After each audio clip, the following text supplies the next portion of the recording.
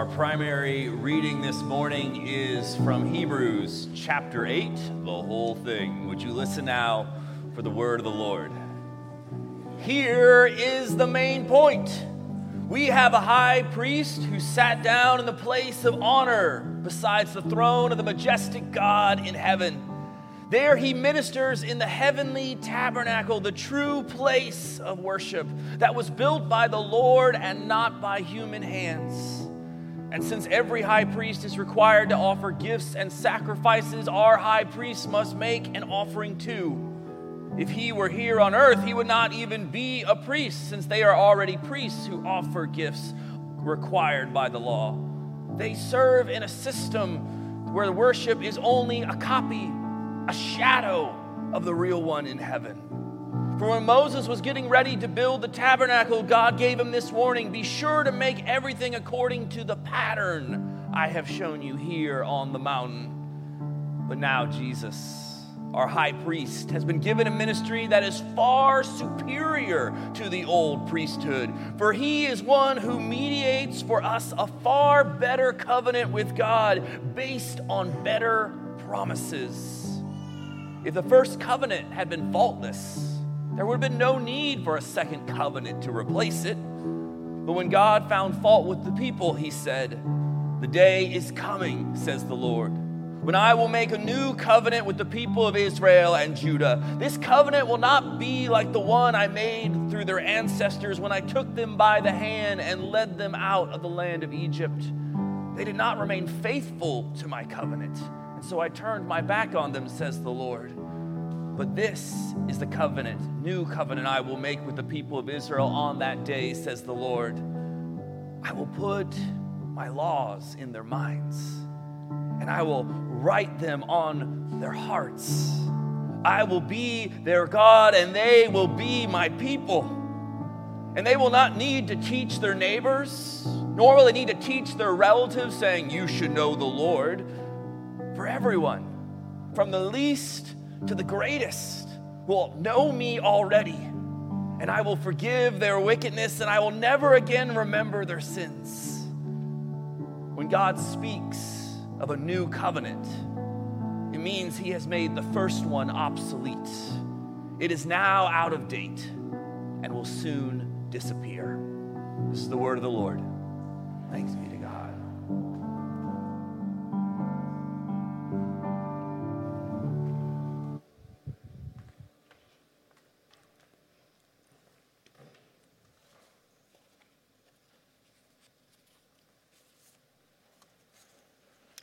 Will you pray with me? May the words of my mouth and the meditations of all our hearts be pleasing in your sight, Lord, our rock and our Redeemer. Amen. Good morning. I'm glad to be with you all at Parkside Church. My name is Alex Treyz. I'm a recent arrival to Charleston. I moved here about a year and a half ago from Durham, North Carolina. I currently serve as a hospital chaplain with Roper St. Francis Healthcare, and I'm discerning ordination in the Presbyterian Church. I come to you this morning from Second Presbyterian Church, where I'm a member. In last week's sermon within a sermon, in our letter to the Hebrews, we met Melchizedek, high priest and king. In that text, our preacher, likely Apollos, addressed his Jewish Christian audience at a time when there was not yet a distinction between Judaism and Christianity, when there were not yet written versions of the Gospels, no Apostles' Creed. In last week's passage, Apollos drew on existing Jewish beliefs about Melchizedek and his legacy as narrated in Genesis, and which dates back to before Abraham, before Israel, before the establishment of institutional religion. Apollos harkens back all the way back to Melchizedek to illustrate that Jesus is the completion of God's plan for the one and only high priesthood, with a capital H and a capital P. Jesus is the eternal high priest.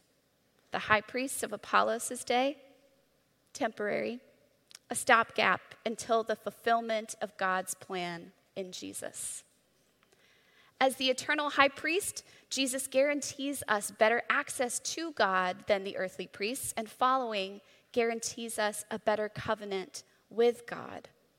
Apollos wished to convey to his Jewish Christian audience that they don't need established religion or the high priests of their day or the law to have their sins forgiven or to be saved. Jesus is the sole Savior, guarantor, and intercessor with God. And Jesus will always intercede on our behalf with God. We don't need religious leaders. Sorry, Colin, and sorry to my future self. We have a direct line in Jesus and to Jesus. In our text today, Apollos draws several contrasts to further illustrate this point. He once again contrasts the earthly high priest with Jesus' high priest with a capital H and a capital P. And within this contrast, he draws two additional comparisons: the earthly tabernacle versus the heavenly and true tabernacle, and the old covenant compared to the new. He jumps right to the point in our first verse, saying, "Now, the point of what we are saying is this. We do have such a high priest who sat down at the right hand of the throne of the majesty in heaven and who serves in the sanctuary, the true tabernacle set up by the Lord and not by a mere human being." Here, y'all, Apollos lifts our gaze from the earthly to the heavenly realm. And in so doing, emphasizes the importance of where Jesus' high priestly ministry takes place. Not here, but in heaven. So unlike the Levitical high priest of Apollos' day, Jesus sits down at the right hand of the throne of God in heaven. And without directly referencing the text here, Apollos echoes Psalm 110, which prophesies that the coming Messiah will be in the order of Melchizedek, and that this Messiah will sit at the right hand of God in heaven. Jesus, Apollos wishes to reinforce, is that very Messiah that has been prophesied.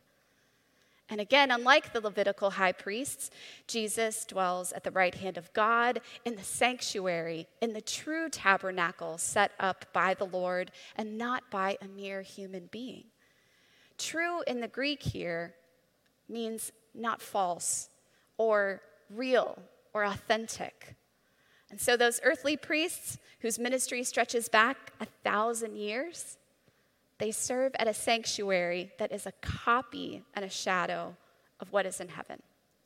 So then what is Apollos referencing here as the true tabernacle?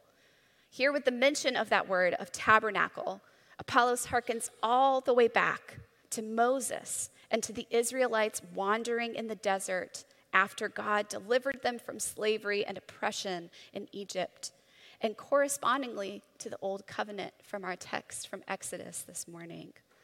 Tabernacle means dwelling place, the dwelling place of God. And in the time of the Israelites, this tabernacle was portable somehow. It traveled with the Israelites as they journeyed through the wilderness. In Exodus chapter 25, we learn that God instructed Moses on Mount Sinai on how to build this tabernacle.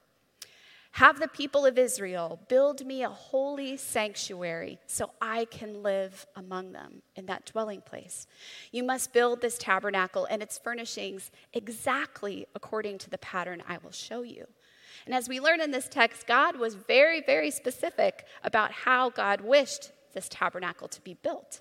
In fact, God tells Moses in Exodus chapter 25, "Be sure that you make everything according to the pattern I have shown you on the mountain." In later chapters, God continues to give detailed blueprints to Moses, down to the very colors of the curtains, down to the inch for dimensions. It's very specific. God designed and planned this tabernacle in the wilderness as a place of sacrifice and worship, and to contain God's presence. This tabernacle was a gift that God offered to the Israelites at a time of great uncertainty and discomfort. Imagine the Israelites unmoored in the wilderness without a home, God offered them a blueprint for a spiritual home and one that they could carry with them. God also provided laws to organize their society according to God's will, and these laws, inscribed on stone tablets, comprise what we know as the Ten Commandments, handed to Moses on Mount Sinai. We know the scripture, then Moses went down to the people and repeated all the instructions and regulations the Lord had given him, and the people answered with one voice, "We will do everything the Lord has commanded." And these laws, these 10 commandments, constitute this old covenant that Apollos is speaking of in our text for today. So the earthly tabernacle that God had these very specific blueprints for, Apollos is saying now that was just a copy. That was a shadow of what exists in heaven. It was made in good faith. It was made at a time when it was needed, but it was human-made and therefore imperfect, an approximation of the divinely created real thing that exists in heaven. So why does this matter? Because Apollos preaches, earthly high priests carry out their work of sacrifice and atonement in a copy and a shadow of the real thing. It's not quite a knockoff, but it's almost like the two-dimensional version of a Van Gogh painting you see in a textbook. But when you come face to face with it in a museum, you see it come to life with all of its textures, vibrant colors, and movement. It's just not quite the same. And what's more, if Jesus were on earth, he wouldn't even be a priest in one of these tabernacles, for there are already priests who offer gifts prescribed by the law. And as we learned last week, the law prescribed that high priests were required to be of the tribe of Levi, which Jesus was not. And they were required by law to bring an offering to the altar. Animals like bulls and lambs, foods and staples like grains and oil. But Jesus, our high priest, offered his very self in sacrifice, and not on the earthly altar, but on the heavenly altar of God in the true tabernacle.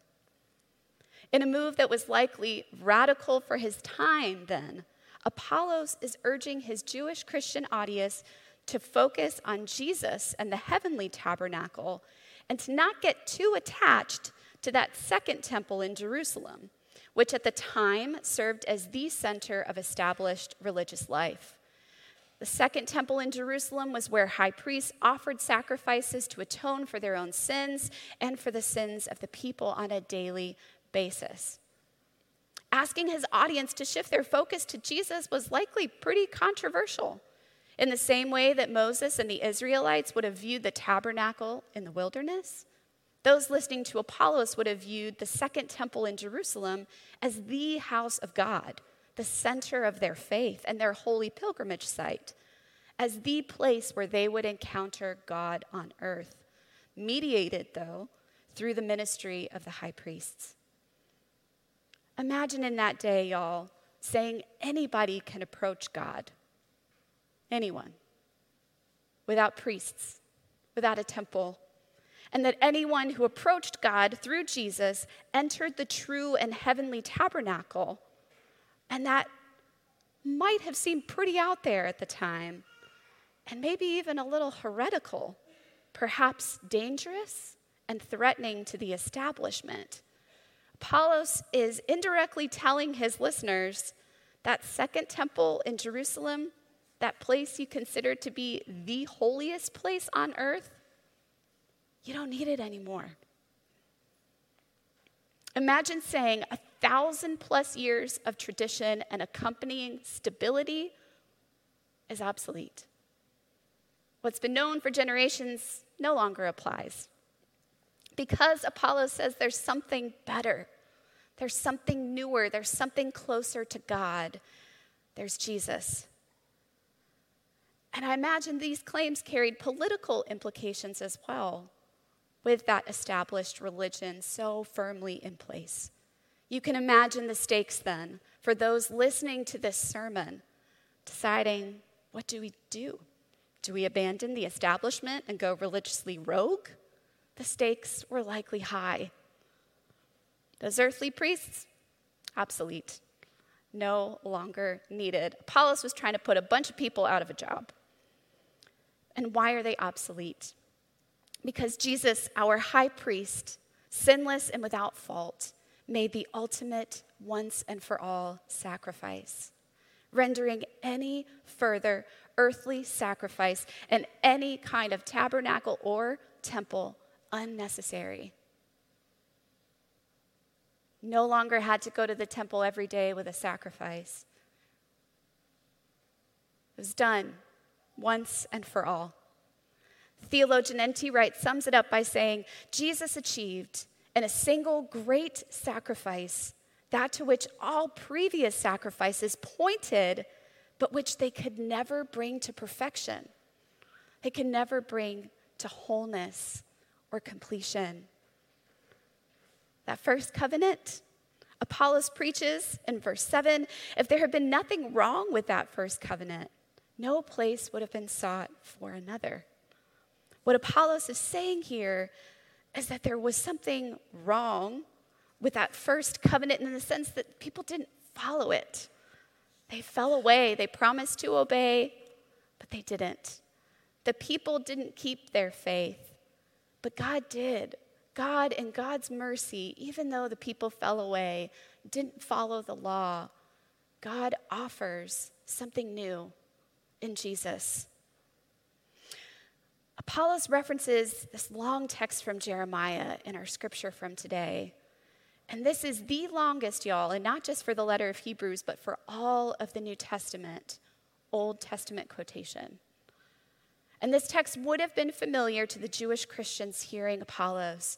Why on earth include this very long quotation? Through this prophetic text of Jeremiah, Apollos states that God in Jesus has fulfilled a long foretold promise. God in the Messiah, in Jesus, has established this new covenant long ago prophesied. And in this new covenant, we hear, this is the covenant I will establish with the people of Israel after that time, declares the Lord. I will put my laws in their minds and write them on their hearts. I will be their God, and they will be my people. The incredible part, this new covenant is open to anyone, to the least and to the greatest. And as Jeremiah prophesies, no longer will they teach their neighbor or say to one another, know the Lord, because they will all know me, from the least of them to the greatest. For I will forgive their wickedness, and I will remember their sins no more. And Apollos references this text to tell his listeners, because of Jesus, you no longer need religious authority. Because of Jesus and Jesus alone, you are forgiven. No matter your status, your background, your bank account balance. You don't have to travel to the second temple anymore with a sacrifice in your hands to access this new covenant and to be forgiven. Because Jesus served as the sacrifice for all time. You could be here at Parkside Church. You could be in the comfort of your home in Jerusalem itself. Not only does God offer this new covenant to everyone, but in and through it, again, y'all, all sins have been forgiven. All of them. No exceptions. There's no fine print here. There are no loopholes. All sins have been forgiven. Thanks to God's mercy and God's love for us, God offers us all-time forgiveness through this new and renewed covenant, this new promise. God is offering God's people a second chance, the chance to be renewed. What good news for us that Jesus, when he placed himself on the heavenly altar of sacrifice, also placed us there too. And Jesus, knowing our humanity, having lived it himself, but in a faultless, sinless, and blameless way, Jesus laid down all of our human frailties, all of our foibles and all of our faults on that heavenly altar. He laid down all the things we don't like about ourselves, all the ways we fall short, even as we try our very hardest to be good and to do good. We want our lives to be acceptable offerings to God. Yet we may worry that we don't do enough, that we haven't done enough, given enough, cared enough, succeeded enough. But thanks to Jesus and that sacrifice, it is enough. You are enough. Those sins of yesterday, God already forgot about them. We may judge ourselves harshly, my friends, and others may judge us and find us wanting. But thanks to Jesus' ultimate sacrifice and not a system of laws and rules and requirements, we are made whole. We are healed. We can rest in the promise that thanks to Jesus, no matter what we have done or left undone, we are loved and we are forgiven. And we don't need a high priest to commute that for us or to mediate that forgiveness for us. So, is the new covenant better than the old? The language of superior and better here does not necessarily mean that the old covenant was bad and that the new covenant is good, but rather that this new covenant embodies a greater fulfillment of God's long foretold promises. This new covenant is a renewal of God's promises, and in that renewal, it's more complete. Thanks to Jesus. That's why it's better. It's a holy upgrade. Apollos doesn't necessarily dismiss the old covenant as false, but sees it as a foreshadowing of the new covenant promised by God and fulfilled in Jesus. So the new covenant came into effect the moment Jesus sacrificed his life on the heavenly altar. The old, it's been phased out. God continues again and again, my friends, to offer us the promise of the new covenant. We heard it today with the baptism of new folks here in the church. Those little ones were baptized into this new covenant that promises love and belonging and forgiveness. No offering required. So what do we do with this good news of the new covenant? My friends, God has removed all the obstacles, all the requirements for sacrifice, all the barriers between this earthly realm and the heavenly. We each have the opportunity to have a personal relationship with God in heaven through Jesus. And this opportunity is for everyone, for people we like, for the people we don't like, for people we pass on the street, for people we might hold a grudge against, even for us in all our imperfection. Relationships, too, take work. They take intention, commitment, and dedication. But even if we forget about that relationship for a little while, it is always there for us. Can we then approach Jesus without hesitation, without shame and fear? Thanks to the new covenant, the answer is a resounding yes. You are invited to this party where Jesus is the host. But I wonder, are fears of imperfection holding you back? Are past failures potentially hanging over your head? Times when you've been less than kind? Times when you've let yourself down or others down? Are you standing at the proverbial door to that true tabernacle, scared to knock, worried that you shouldn't? Maybe worried your clothes aren't nice enough, that you won't fit in, that you're too far gone to be saved, that you didn't bring a gift. It's no matter. Go ahead and knock. Jesus is ready to welcome you in to the new covenant this day and all days to come. In the name of the Father, and the Son, and the Holy Spirit, amen.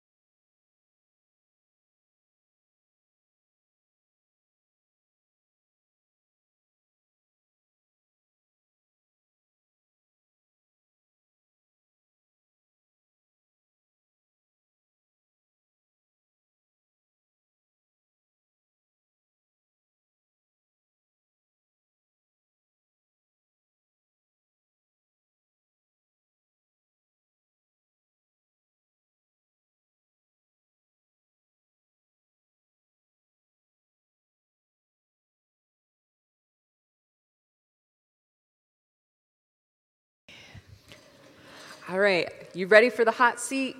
Ready. These are some tough questions. All right. Okay, do we need to worry about trying not to sin since we're under the new covenant? This is a great question. So, this new covenant, I understand to be one that offers this eternal, unconditional forgiveness. And we didn't talk about this in today's sermon, but Jesus also gives us a new commandment to love the Lord God with all your mind, all your heart, all your strength, and to love your neighbor as you love yourself. So with these commandments, no. But I think, y'all, it's a reminder to us that given our human nature, given our propensity to mess up, and not because we're flawed, inherently, but because we're human beings, things are going to happen. We are going to make mistakes. We are going to fall short. We're going to have bad days. There are times when we're going to respond in a way that we're not proud of. But we can always continue to try again and to try to live into this new covenant with gratitude and to respond with our lives in love and in line with the new commandment that Jesus gives to us. With our new covenant God gave us, this gift of no high priest, no tabernacle, why come to church? What do we gain? That's a great question. Y'all are sitting here, and I'm telling you don't need any churches. So when I was thinking about this text, I was actually imagining this gift of the new covenant. It's offered to us as individuals, but also we are knit together in community as God's family. So we are baptized into the new covenant, not individually, but into God's family. We are here to be with one another, to journey in discipleship, to learn from one another, and to study God's word, to hear God's word preached, to worship God together in joyful response. And I do believe that the church is the way that we are called to live in that joyful response.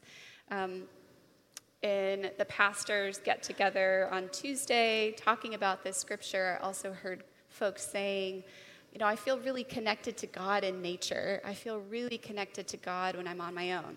Yes, amen. Again, the true tabernacle is open to us in any and all places. And there are moments of beautiful transcendence we can experience with God in any place. And there's something special that happens here at church when we get together with one another, with people we didn't necessarily choose, with people from all parts of life, all walks of life. And there are things that we can learn from one another as we journey in discipleship. Okay, last question, and it's the spiciest one. All right. Is this teaching of the old covenant being obsolete? Is this supersessionism? And can you please tell the audience what supersessionism is? Because I had to Google it.